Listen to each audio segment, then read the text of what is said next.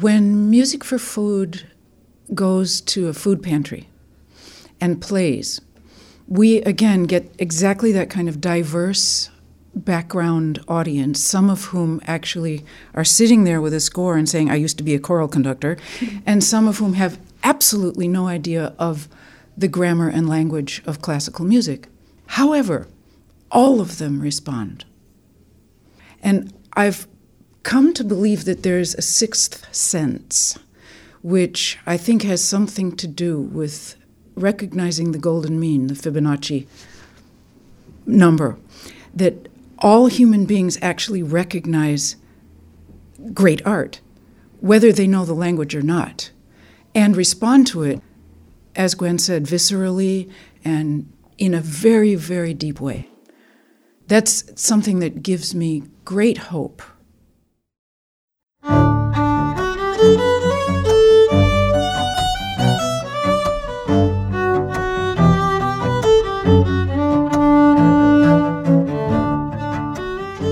Welcome to Rosin the Bow, an audio journey through the world of the violin family. My name is Joe McHugh, and in September of 2017, my wife Paul and I were on our way to Ireland when we decided to stop off in Boston to meet with members of an organization called Music for Food. One of the founders of the organization is the noted viola player Kim Kashkashian, who teaches at the New England Conservatory of Music. And that's where we set up our microphones inside Miss Kashkashian's music studio for the interview. We began the conversation with Cashman Kerr Prince, who was then the general manager of Music for Food, and a violinist named Jenny Jew. We were later joined by Miss Kashkashian, cellist Gwen Grosnick, and Christopher Runing, a violin expert who owns a violin shop in Boston. Our conversation wove its way back and forth between the purpose and goals of the Music for Food organization and the personal stories of those who support this effort with their talent, time, and energy. My name is Cashman Kerr Prince. I am the general manager of Music for Food. This is a nonprofit that started 8 years ago here in Boston. The idea is that we are raising awareness about hunger, and we are raising resources for those in need. At our concerts, we're transforming the music into food. So we have started in Boston. This is the idea of the violist Kim Kashkashian.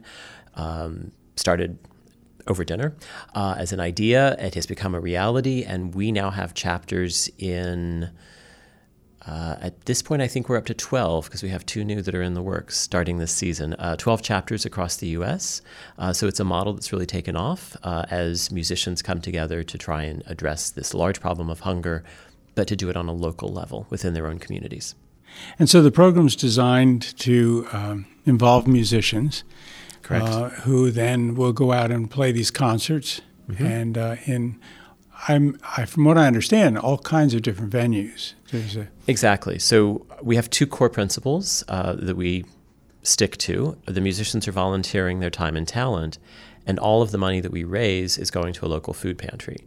So we don't sell tickets ahead of time, really.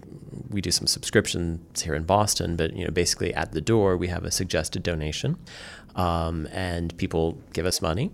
They hear fabulous musicians, great concerts, and everything that we raise, we announce at intermission how many meals we've just created, and all that money is going to go to a local pantry.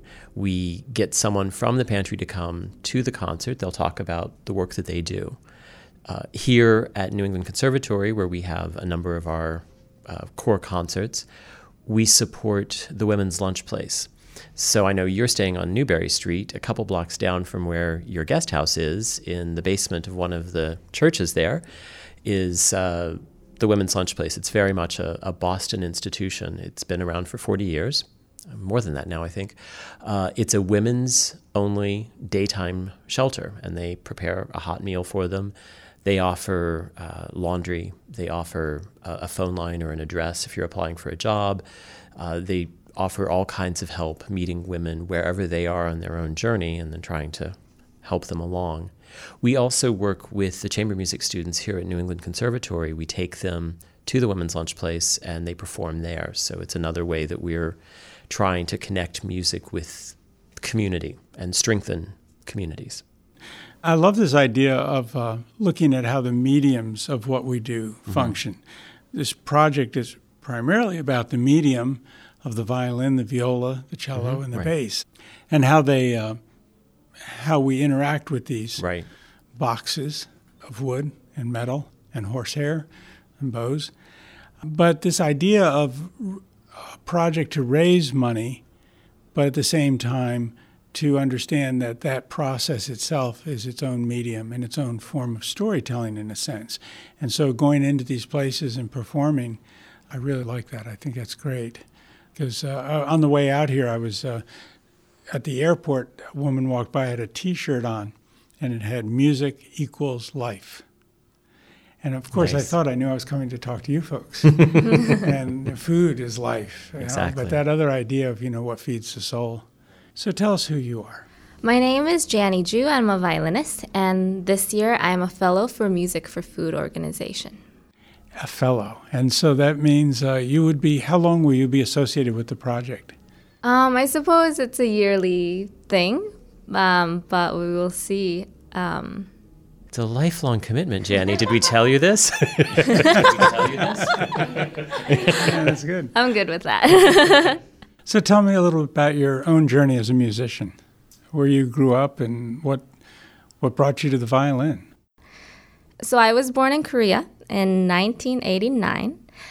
When I was about 11 years old, my parents moved our whole family to Nebraska because they were getting a little tired of the hustle and the bustle of the city life in Seoul, Korea. And my mom had a friend in Aurora, Nebraska, of all places. And the friend ran a hospital there. And because my mom was a nurse at the time, her friend was able to invite her over to work in Aurora, Nebraska. So I grew up, it was a very idyllic childhood, really. I grew up next to horses and cows, and I spent my summers riding horses and things like that. And then when I was in high school, I went to Interlochen Arts Academy in Michigan. And while I was there, my parents moved to Seattle, Washington. So now when I go home, I go back to Seattle. And you said the reason you wound up even playing any violin was because your grandmother? What was that story? Oh, so when I was younger, I was quite a tomboy. And my grandma thought that playing a musical instrument would bring some level of sophistication into this wild, unruly granddaughter of hers. So she started me on violin as a hobby. But you didn't think this is what you would do? No, I didn't think so at all. And you said your father is a lawyer? Is he trained as a lawyer or was in finance too also? Right. So I didn't think I would do violin because growing up, my dad had gone to law school and my grandpa was also a lawyer. So I thought I would follow that path. And I really enjoyed that part of the career development as well. I was in debate and I did a lot of speech and I did a lot of Supreme Court kind of classes growing up. And I really loved that. And I wanted to be a judge. But clearly that has changed. And okay, tell me then. So you had done this time. You went to a prison sentence. So you went to Interlochen, which is a great opportunity to see a whole other world and a community of kindred souls. Often we hear this from some people I interview. They'll say they kind of felt like outsiders in the community they lived, taking their violin to school kind of thing, were they the nerd kid or whatever. And then they go to one of these music camps and they find their people, they find their soulmates. Yeah. And I love that as something that happens in someone's life. But you went to Interlochen, but still not, at that point, didn't think you'd play the violin as your livelihood. No, actually Interlochen has a very robust academic program. And that's why my parents allowed me to go there. In Aurora, Nebraska, there wasn't even an orchestra. So I was just doing violin on the side by myself. And I started going to music festivals when I was about 14, I think. And I really loved being able to be immersed in it. And so when I had a chance to go to Interlochen and do both music and academics, I really jumped at the chance, so I went there. But even when I was graduating, I was really torn. So when I started undergrad, in University of Nebraska at the time, the Chiara String Quartet had a residency there. And they had seen me grow up from the time I was little because they were also in Nebraska. And, there aren't that many musicians in Nebraska, so we all kind of know each other. And I think they knew that I wanted to be a musician, even though I hadn't come to that conclusion myself.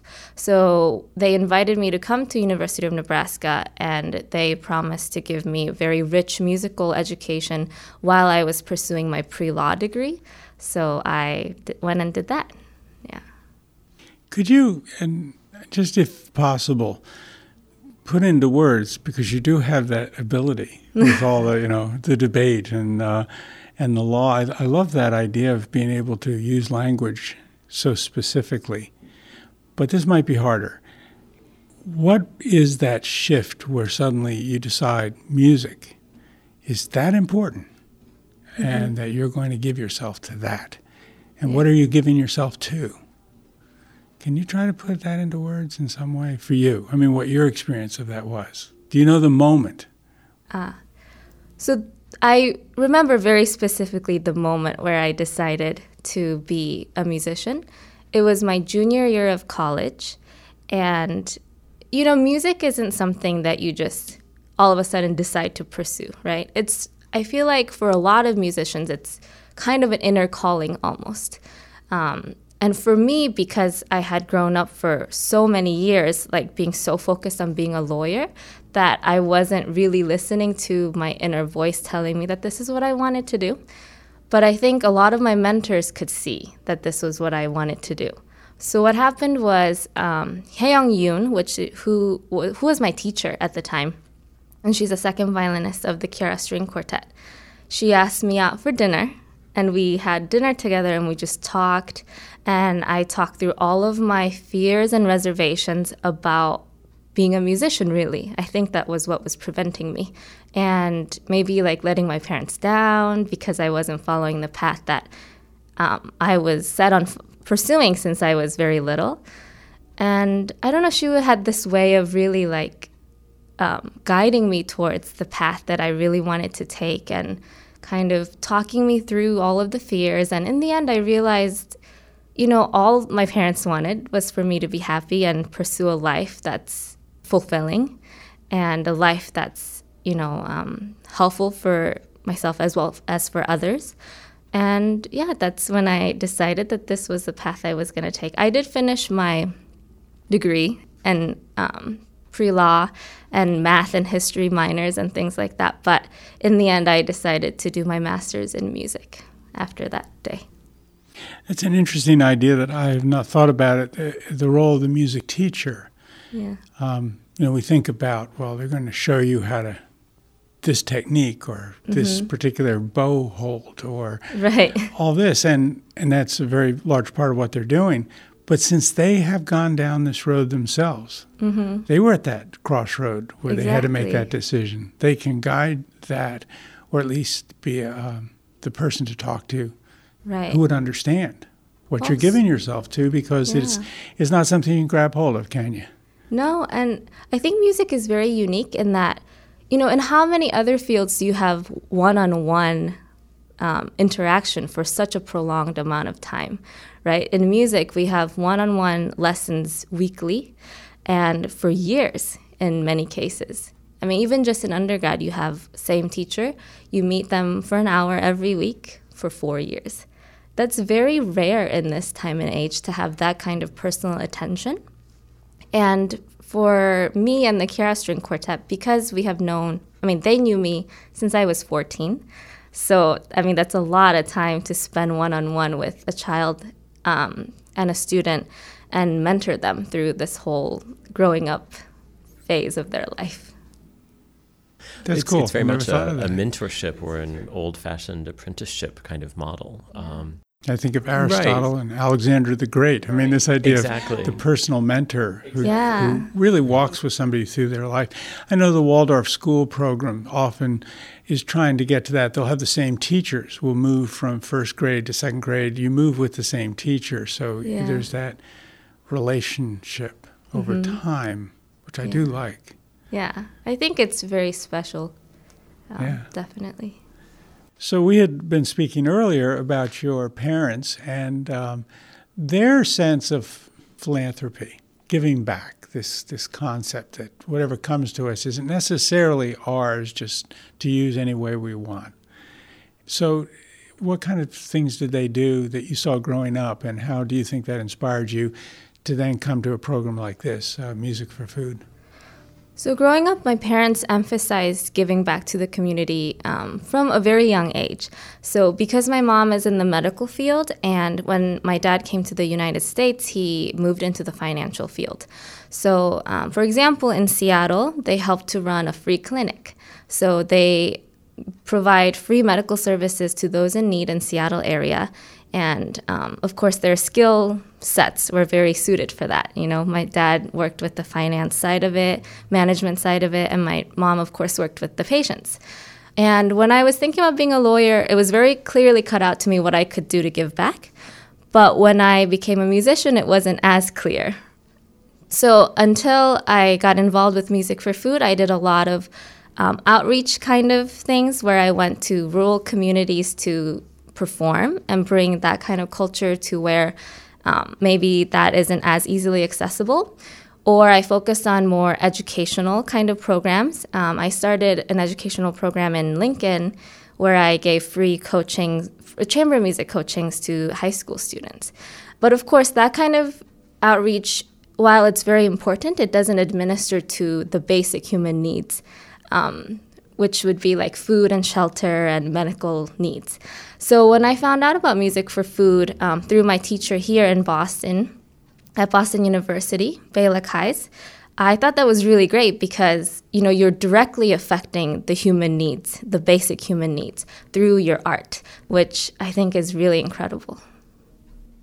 One of the things that I really love about Music for Food, and that really drew me to volunteer with them and then eventually to apply and become their general manager, is that we don't say that food or shelter are more important than music. We really take the stance, we firmly hold to the belief that both are important, that music and food are important, and that that's what you need as a human being, and we're trying to help with that. So certainly we're transforming the music at our concerts into food, so we talk about how the nourishment of the music becomes, you know, tangible, the ineffable becomes tangible for those in need, but we also are taking the music to people in shelters through the chamber music classes here at New England Conservatory. We're really trying to say, no, humans have a right to food and to music. It's a lot like if you know, just over 100 years ago in Lowell, Mass, as I recall, there was a textile mill strike. The women in the mill went on strike, and it's called the Bread and Roses strike. They said that they wanted both bread and roses in their life. Well, we're taking a similar stance. It's music and food, and you shouldn't have to choose between them. You should have a right to both. Being a storyteller, I look a lot at how we tell stories in our society. And I wrote a book about this. In the last chapter of the book, I titled The Sustainable Imagination. And because I really see a parallel with the way that we grow food, going back to Nebraska, right? This industrialized process that we have of using often petrochemical-based fertilizers and getting high yields, but pumping this material into the soil and essentially exhausting the soil in the process. So it becomes dependent upon this type of agricultural fertilization to continue. And I think we're doing that now with the imagination. The imagination is where we grow our fantasy, our nighttime dreams, our daydreams. I mean, it's very similar, to my mind, to that farmer's field. And I think there's things that we have to do. It needs to be fertilized, but in a way that's sustainable over time. And this is where the playing of music or the telling of stories or the painting of a picture or quilting or taking a good canoe trip, these are stimulating activities for human beings, but they're sustainable. They're within a context where now everything is so intense. Even when it's wonderfully done, sometimes I see some things being done with the violin. It's true spectacle, whether it's in Vienna or whether it's, river dance or whatever, where, every possible thing they can put in there to heighten the sense of the violin. And I'm not so sure that, it's obviously not sustainable to my mind. Well, I think that's true. And it's also, because at Music for Food, we're musician-led, there's another aspect to that if music is your career, it can quickly become a depleted field because it's your job. And I think it makes that shift from something that's your passion and your spark and your inspiration, but if it becomes purely a career job, you're jet setting around the world performing, you never really know what city you're in because it's, what's the old film line? It's Tuesday, it must be Brussels.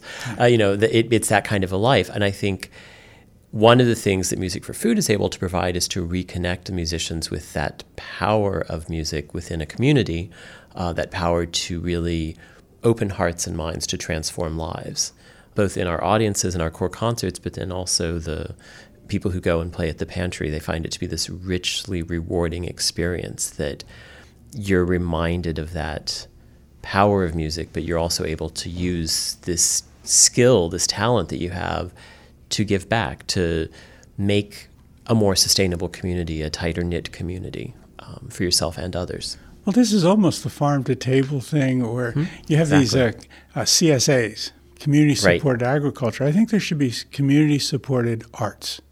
That artists, even of a very high level, have that potential, make a commitment to a particular community and say, I'm really not going to pursue this touring career where I become the artist who is in this town and that town, but this is my community.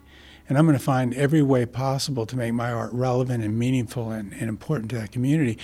But at the same time, the community should make some commitment to that artist. I think artists find communities don't, provide any guarantee that they can possibly live in a smaller, city or mid-sized city. And so I'd love to see someone pursue the idea of community-supported art as a model. How could you have subscriptions beforehand that would say, we can support this amount of art, and the artists become just as important? And often I've seen the Dirt on Farmer John, this documentary done about this fellow who started community-supported agriculture south of Chicago, and he was just an artist at heart. So he would have these artisans that would be there when you brought your family to pick the beans, because you were signed up, you were part of the farm. But then they could see this woman throw a pot and do other things. So again, back to your bread and roses, right? Which I really think is something we have to think holistically about. That's our origin, and that's what we're trying to do. A little bit of your background, Cashman. So I am not a musician at the level, trained at the level of the people I work with. I do play cello. I play locally with the Brookline Symphony, which is an amateur ensemble based in the community just next door to Boston. You may know of the Boston Symphony Orchestra. Well, Brookline would have the same initials, so we call ourselves the other BSO. And I think we do rather well for a community ensemble, but it's another way in which I think we're bringing local music at a local level. One thing that's really great, and it sort of ties in with my work life now at Music for Food, is that the Brookline Symphony performs a concert, and then the following Monday, we take the orchestra and almost the whole program, and we go and play at a local senior center. So we may have to scale it down if the soloist isn't available, or shorten it a little bit. But we're also taking the music to those who can't come to us. And as Janny was talking about growing up in a family of philanthropy, I think I similarly grew up in a kind of family where you helped out the people you knew, you helped out your neighbors.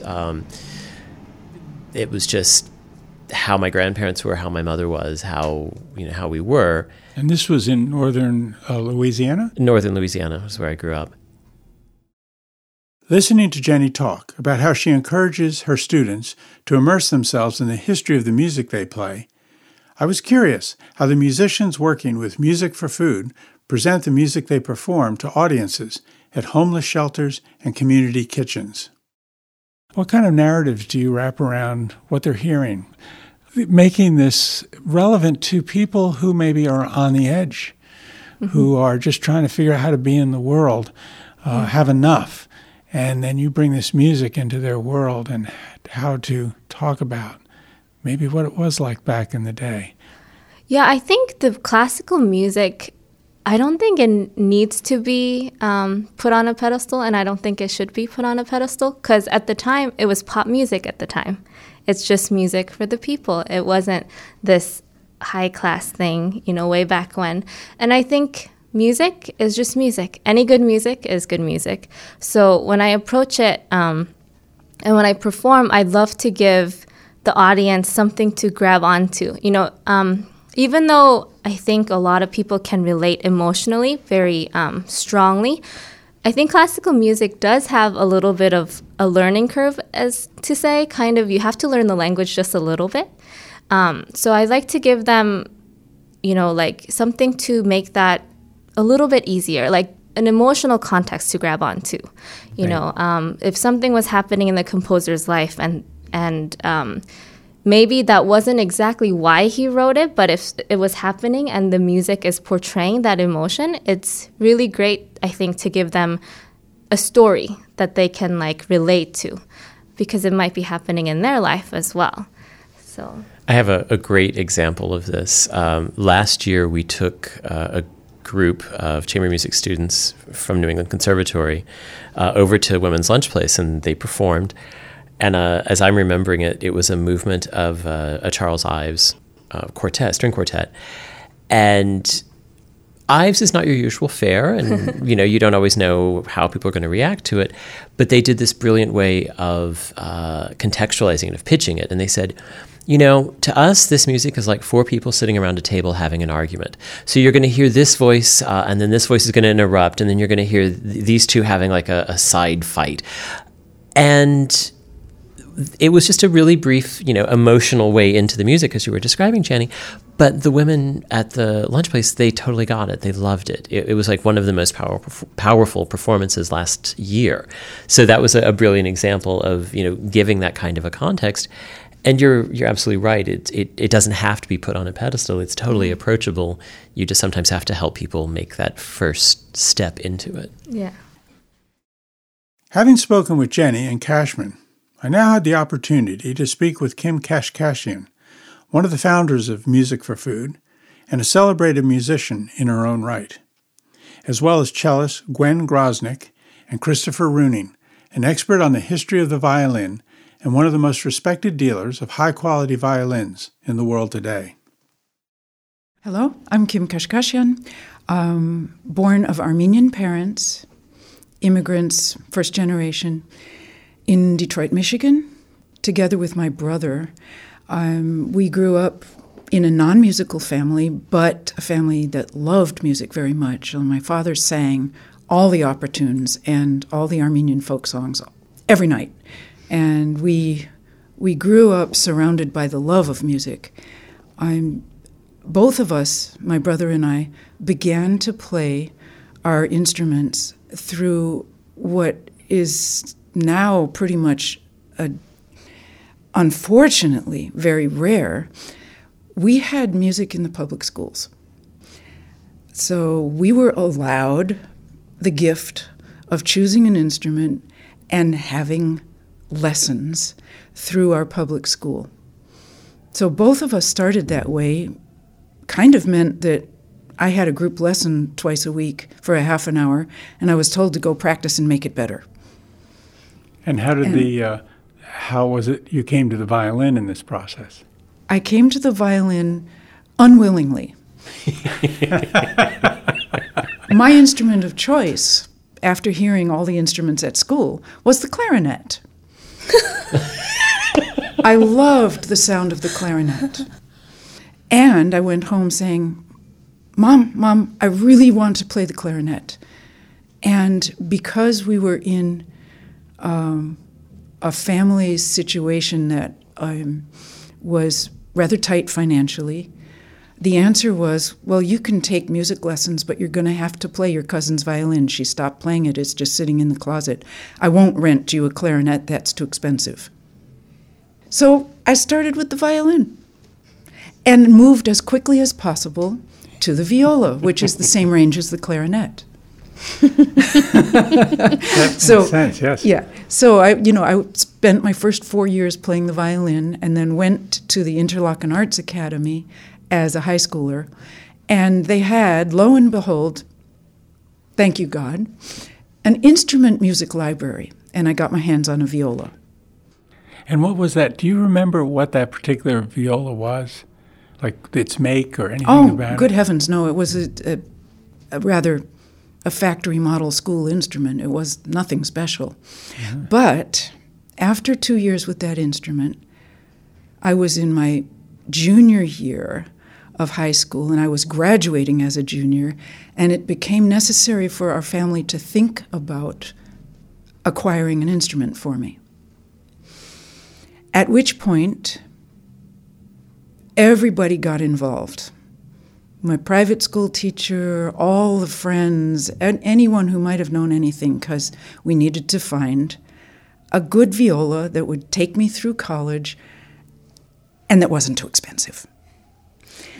And we ended up, it was a beautiful story, actually. I was supposed to look at a viola which was owned by someone who taught at the University of Michigan, so not too far from my home.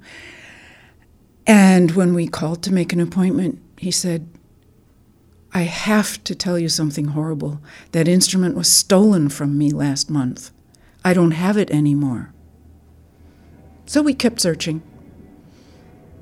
2 months later, we got a phone call from them. He said, guess what? The insurance company found my viola. If you want to look at it still, it's in New York, in the insurance company office. Well, because we had relatives in New York and we hadn't made a trip in a very long time, my mother decided that we could afford to do that. We went, we looked at the viola, which was sitting upside down in a file cabinet in the insurance company office, and I picked it up. The bridge was crooked, the soundpost was crooked, kind of a mess. And I looked at it, and I tried to straighten the bridge, which I had no experience, but I tried. Played a few notes, and I said, I want it. It's for me. Just those first couple notes? Yeah. Isn't that amazing? Yeah. It's like you've been waiting for this thing, you know. So we negotiated with the insurance company to buy the instrument. Now, a little-known fact, if a beautiful musical instrument is stolen and recovered by an insurance company, its value doesn't double. It's halved. So we got a very, very good deal on the viola, the bow that happened to be in the case, and the case itself. Well, this is a secret you just revealed for people looking for instruments. I think I would call insurance companies. Well, I believe that that's just how it is. Yeah. Yeah. At least back then it was. That was in the, I hate to admit it, but the very late 60s. Actually, today it's a rather valuable instrument, but we spent $1,000 on all of that stuff at that time. And I played that viola until I was 35 years old. It was a good enough sounding instrument that I played it until I was 35, and I was supposed to go on the stage of Carnegie Hall with Gidon Kremer and play the Mozart Sinfonia Concertante. And he looked at me in his quizzical way, and he said, you cannot play that viola on Carnegie Hall stage. Find a viola. And I said, and how long did you have? I don't know what to do. And he said, well, do it. He was pretty merciless back then. If he ever hears this program, I'm going to say I was, in retrospect, grateful for that merciless quality in many ways, both musically and personally. So I did the only thing I could, which was to go to the local violin shop at the time, Jacques Francais, and say, I've been ordered to find a viola. I don't have any money. Could I borrow one for this? And they're very nice about such things and said, of course you can if you can find something your size here. So I looked at all of the important violas that they had, and nothing really suited me. They were mostly too big. And I went home rather despairingly, shut up in my little studio, and didn't know what to do. Got a phone call from René Morel a few hours later. He said, I think I know what you can do. You need to call Pinchas Zuckerman. I said, excuse me? I don't know him. Well, he has the viola that you need, and he doesn't use it all the time. He only plays it sometimes, and I know that's the viola that you need. I said, would you call for me, please? I don't know him. I can't call him. And René called, and Pinky agreed that I could borrow the viola for this concert. I fell in love, of course, with his Amati viola, and played that concert, gave it back to him in tears, and he looked at me and he said, well, you know, when I come back next month, I'm not going to need it for 5 weeks. Would you want to play on it? I said, oh, yeah. Yes, of course. We did that for 2 years. Every time he came back to New York, he'd call me and say, you want it for 4.5 weeks, or do you want it for this or that? So I borrowed his viola like that, which not very many people would do, by the way. I want to say a really deep thank you to him, too. I borrowed it until I heard, years later, I was already living in Germany, that it was on the market, that he had sold it because he was going to sell it because he found something he liked better. At which point I was in a position to acquire it, and that was the viola upon which I did most of my recording, most of my performing, until quite recently, actually. Yeah. So now I'm going to backpedal for you and go back to early childhood. One of the things I had to do when I switched to viola was to ask my brother's permission, because he had begun not on violin but on viola 2 years after I did. My mother said, well, you can do whatever you want, but you have to get him to agree, because if you're playing the same instrument, that might be tough. Actually, it wasn't tough. We played viola duets at every holiday party for years. And my brother actually attended the Curtis Institute, studied with Michael Tree for a year, and then decided that it wasn't the path for him.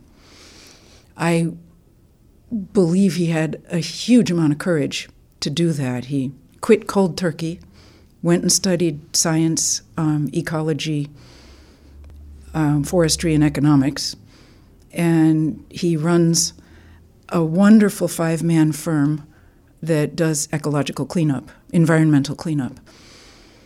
However, for years and years after that, he was the only person I could turn to if I was trying a new piece of equipment, such as a viola or a bow. I knew that if he played it for me, it would sound exactly like I did. We had the same sound. And that takes me back to this question of origins of musical impetus, really, which I lay totally at the doorstep of my father's voice. I think he was that voice, and he and his love of music was what started us both off, and certainly what has kept me going in a profession that has a lot of challenges attached to it. So eventually I ended up studying at the Peabody Institute of Music, and with my mentor and beloved friend Karen Tuttle, whose musical gifts were extraordinary, but who also had an amazing ability to give generously of her soul, of her spirit. And what she taught us, besides how to play the viola very well, was how to use the rest of us, body, spirit, brain, in every time that we walked on stage to perform. And that spirit of generosity is probably at the root, together with my father, the root of the inception of Music for Food. Music for Food was the brain baby of Miriam Fried, Paul Biss, some of our board members, Christine Arvier, who were sitting around one night at a dinner party. And after dinner, we were talking about all favorite subjects, such as our students. And Miriam said, we need ways for our students to get involved in the world. I find that my students are too isolated. They don't know what to do to be good citizens. And that was the moment Music for Food was born.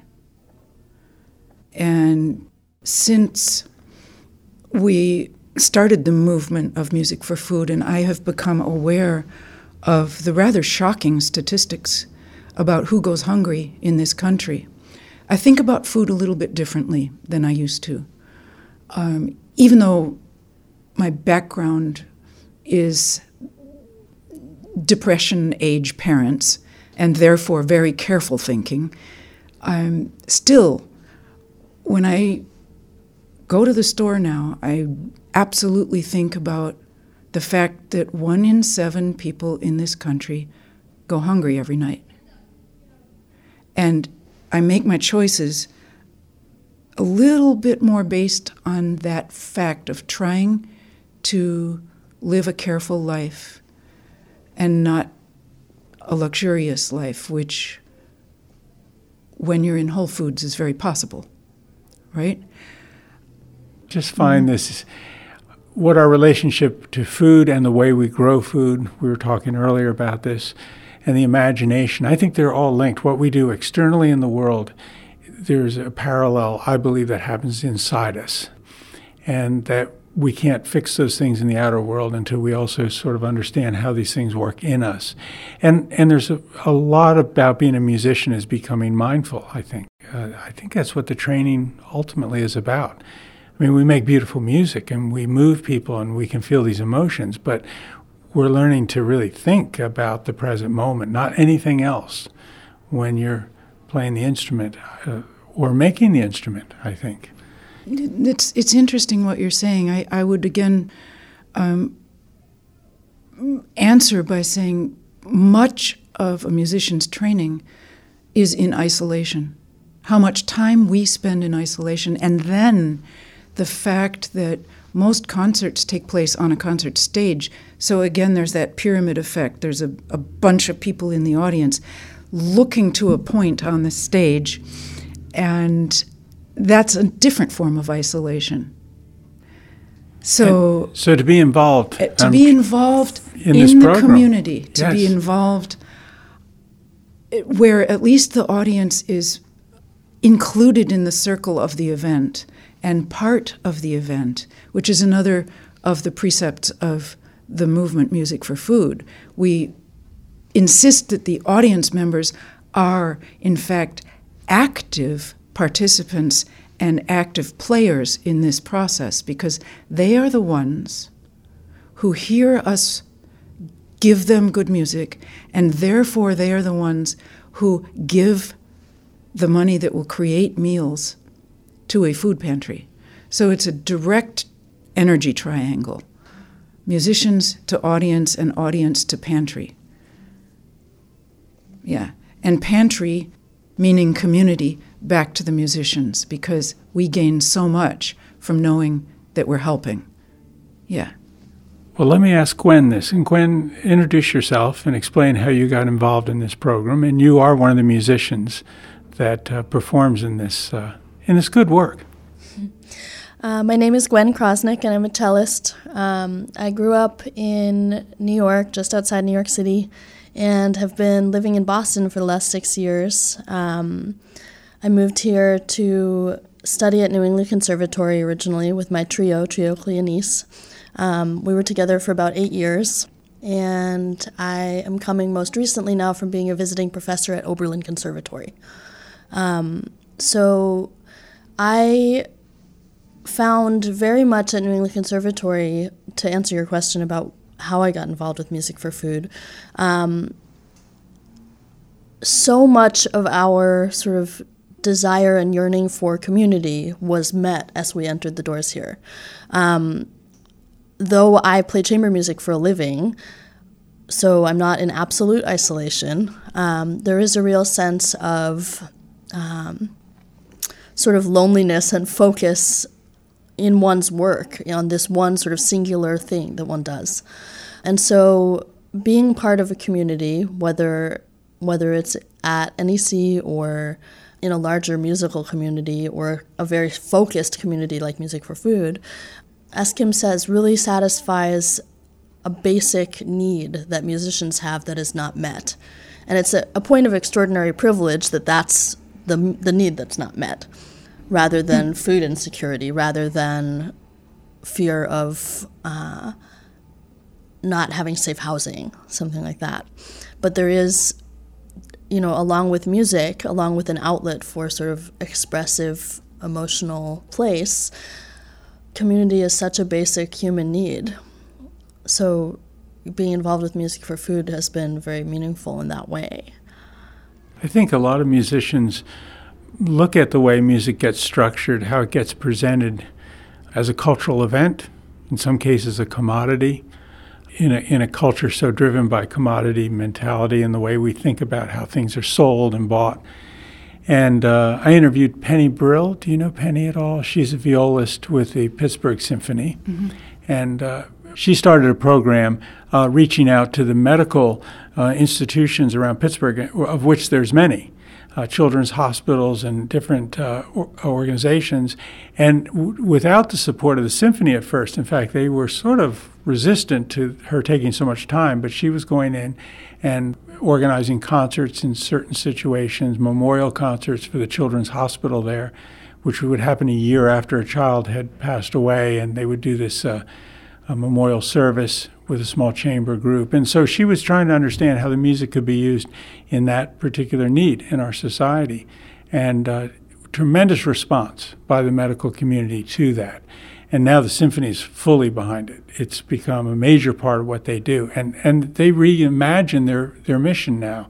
I think when these outreach programs become that fundamental, they started something kind of on the edge as an idea and then suddenly become maybe a driving force. Chris, tell me who you are and why you're here. My name is Christopher Runing. I'm a violin expert and dealer based in Boston.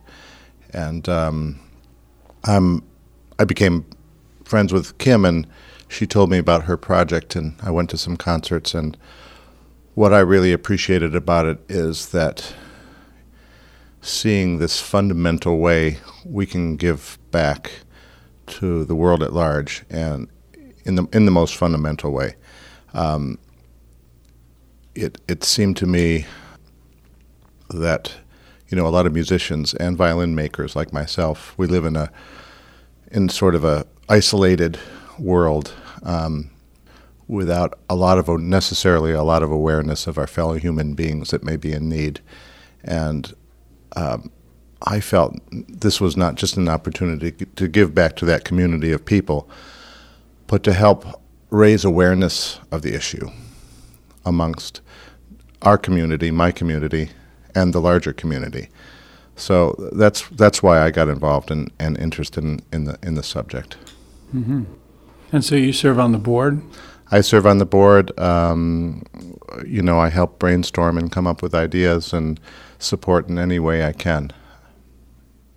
And I guess at one point you had a project involving this truck that, Gwen, you want to talk about I always think of it as the food truck, but it's...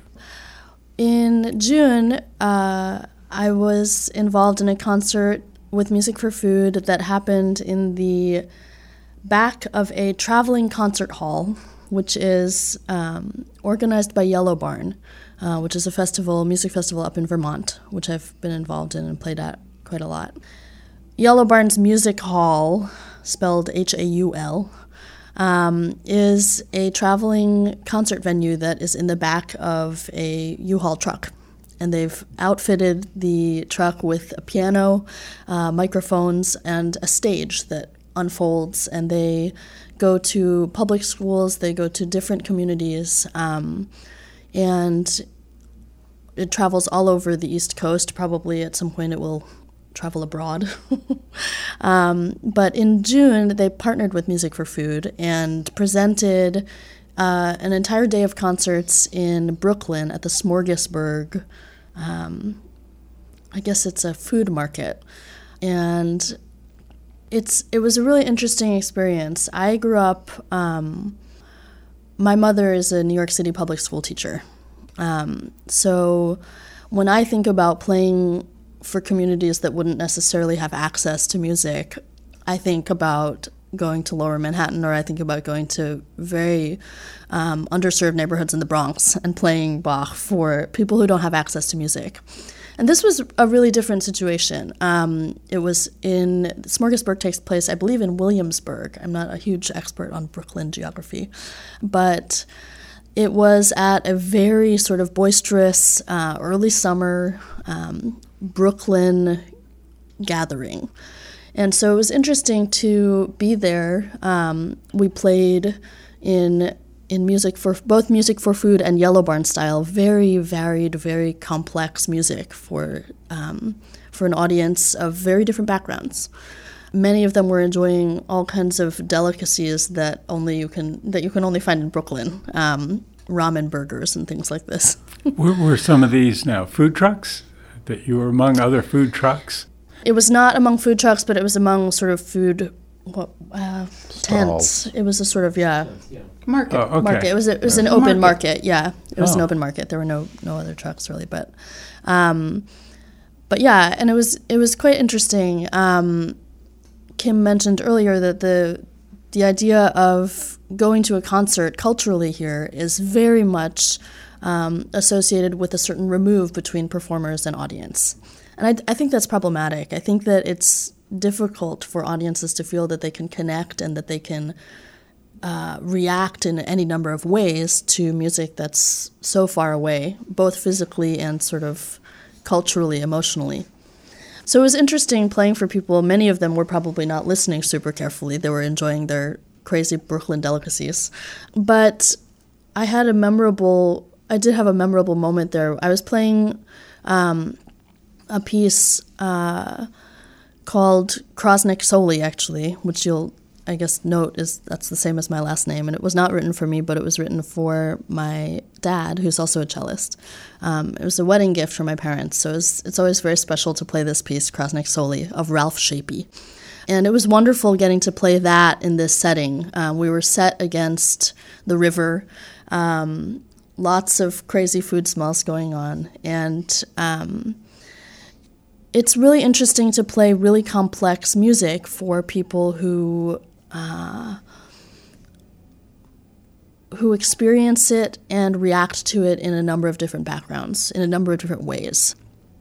I love playing concerts on a fancy concert stage, but I do think that there is a very different emotional experience for a performer being able to provide music for people who either have no background with it, who may feel very challenged by it, who think it's difficult to listen to, or who are listening obliquely and reacting only to the most visceral moments that they can understand and react to. And I do think, with Shapey's music, for instance, that there's a certain wildness, a certain visceral quality that works wonderfully outdoors in a situation that's a little bit wild and out of control.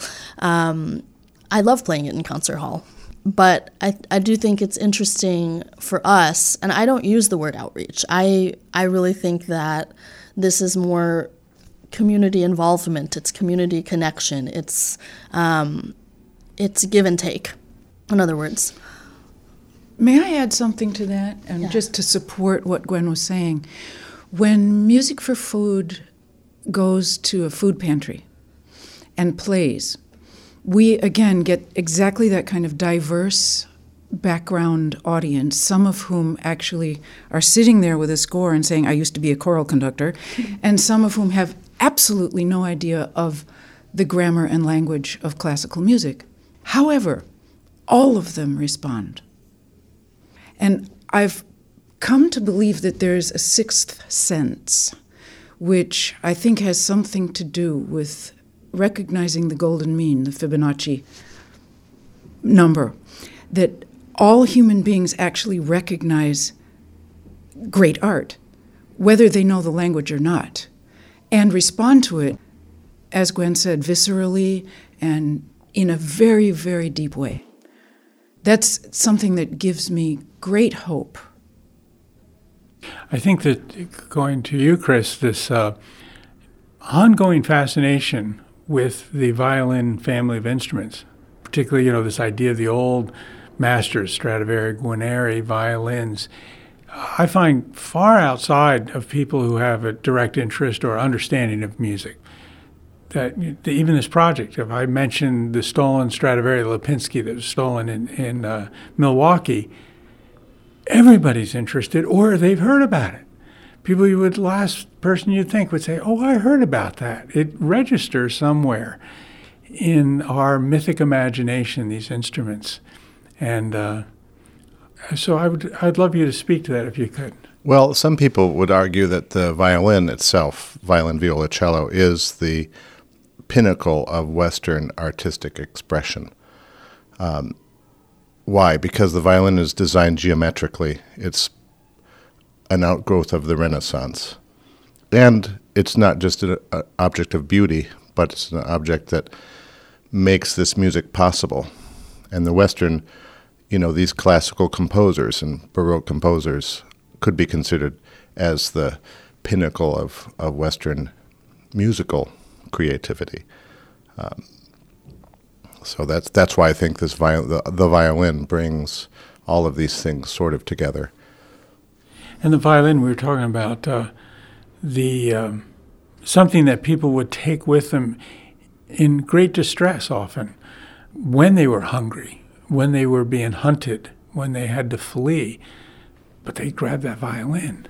I have friends who just last week in Florida evacuated Florida. What did they bring? Always their violin. They might leave the family pet home, but they're going to bring their violin with them. Now you got the pet owners mad at you. But no, it's I see this.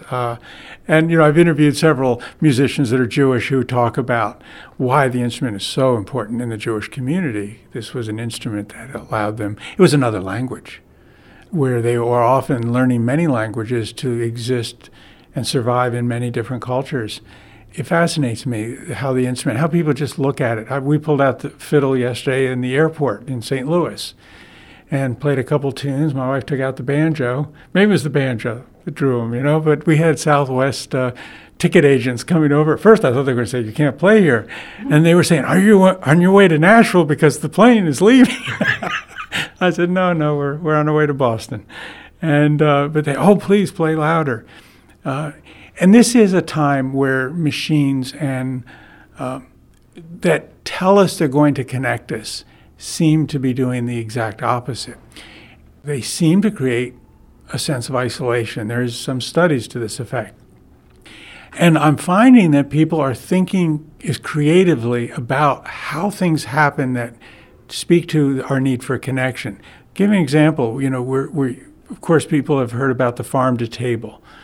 And now there's a movement, and quite successful in North Carolina, called Dirt to Shirt, if you're familiar with this, where all their cotton they'd been growing had been getting shipped to China or Malaysia or places where these things were being made. Now you can get a shirt that is made in North Carolina, and on the very bottom of the shirt there's a few threads, colored threads, that you can go online and you can find out what field that cotton was grown in, where it was spun, and where it was made into a shirt, and it's becoming very popular. They just did a story on the PBS NewsHour about this, and my son's in North Carolina, and he said it's really important. And so I love the sense of the structure of how you're coming at this idea of music for food. Do you ever have people who come to your concerts, let's say more well-to-do people that come to your concerts and know they're coming there to make a donation? Do you have them bring food physically? We used to do that. Food is always welcome at our concerts as a donation. However, most of the food pantries tell us that they can do more, they can create more food with dollars because they can get what they need. So, yes, people do bring actual food donations, and we get them to the food pantries. But the world is such today that the pantries themselves do better with cash because they can get what they need. And logistics for you moving the food and all those kinds of things, that would be difficult? Well, we partner with the food pantries, and there's always someone from the food pantry at one of our concerts who would then be responsible for getting the food back to the pantry. Uh-huh. So we try to, again, make it as much of a community effort as possible. Is there anything, Chris, in the violin dealing world where there's efforts to raise money through the sale of instruments towards social needs of some sort? Well, I would say absolutely not. And that's one of the reasons I cherish this sort of connection to our fellow mankind, because I'm living in a pretty rarefied world of selling instruments that are worth many millions of dollars to people who, in many cases, some people are quite aware, but a lot of people are not aware of our fellow man and people in need. So for me, this is a way of connecting to the community. I mean, I think we're all struggling right now because the needs are great. And a lot of research proving that the separation is growing every day between those who are struggling and have little and those who are doing very well. And that's, my mother was a civics history teacher at the inner city, and that she would say that's a kind of a cancer within the civic body of a community. You can't have these tremendous differences in a society and continue that way. I mean, one of the great tragedies of being poor, I think, is you can't be generous. We don't realize that that's often a real burden, when Christmas comes or when you want to have people over and, you don't have the means to be generous. Rather than thinking if you're poor, you just don't have the things that you need for your own survival and you're struggling and you're hungry. And we just think of the arts often, I think, in our culture, as we're saying in the public schools, where it's a nice thing, but when it gets right down to it, it's not essential. We'll cut it out. We also cut out play, and I think the play in the playground is just as essential to a child's growing as anything. But I think that the sort of ability to connect to basic human emotions and to process either trauma or joy or whatever it is through access to great art, which is such a fundamental thing that many people don't have, in addition to food, in addition to water. That's something that the organization does in a really treasurable way. Think about how children, before they speak, before they walk, they're singing and they're eating. Yeah. Chris, I'd love to invite you to come to our next pantry concert. I'll give you the dates. Okay. Because it's quite amazing when you see a group of women sitting around these tables, and you see one of them is actually playing the table piano because clearly they were a musician, and someone else who's clearly was never a musician has tears running down their eyes. Yeah, I would love to see that. It doesn't happen all the time. Sometimes it's just a bunch of noise. It's random, but when you get a moment like that, it really makes you believe. Yeah. Yeah. I would just say one thing to what you said before. Some of the most generous people I've ever met have been people in the greatest need. It's just they give what they can. But, and on the other hand, some of the stingiest, most miserly, least generous people I know are some of these billionaires who just don't connect to humanity at large.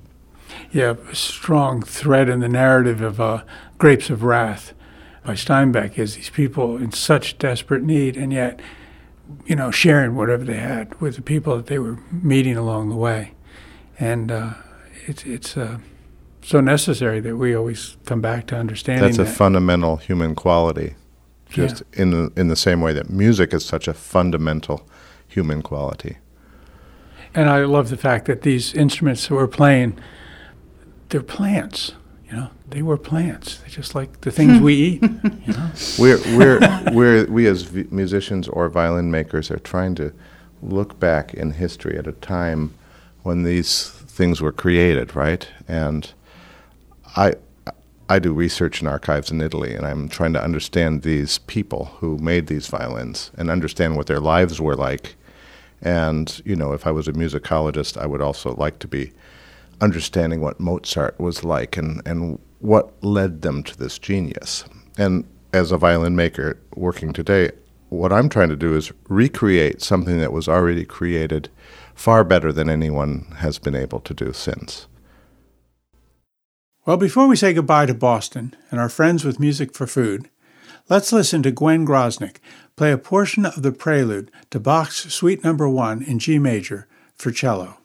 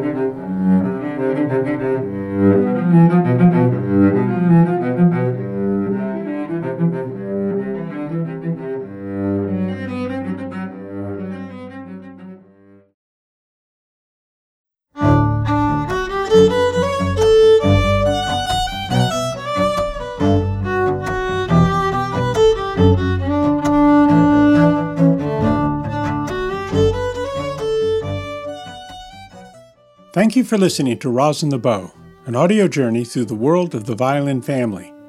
Rosin the Bow is produced by Joe and Paula McHugh in the studios of the Raven Radio Theater. Our theme music was arranged and performed by the string quartet, The Fretless. For more information about the Rosin the Bow project and to listen to additional podcasts, please visit our website, rosinthebow.org. We'd also like to say a thank you to the owners and management of the Newberry Guest House on Newberry Street in Boston. It is a small and comfortable hotel within walking distance of the Berklee School of Music and other cultural institutions, not to mention the many great restaurants up and down Newberry Street. And if you happen to know other musicians who are using their talent to help people in need, please let us know. Perhaps we can interview them also for this series. Thank you.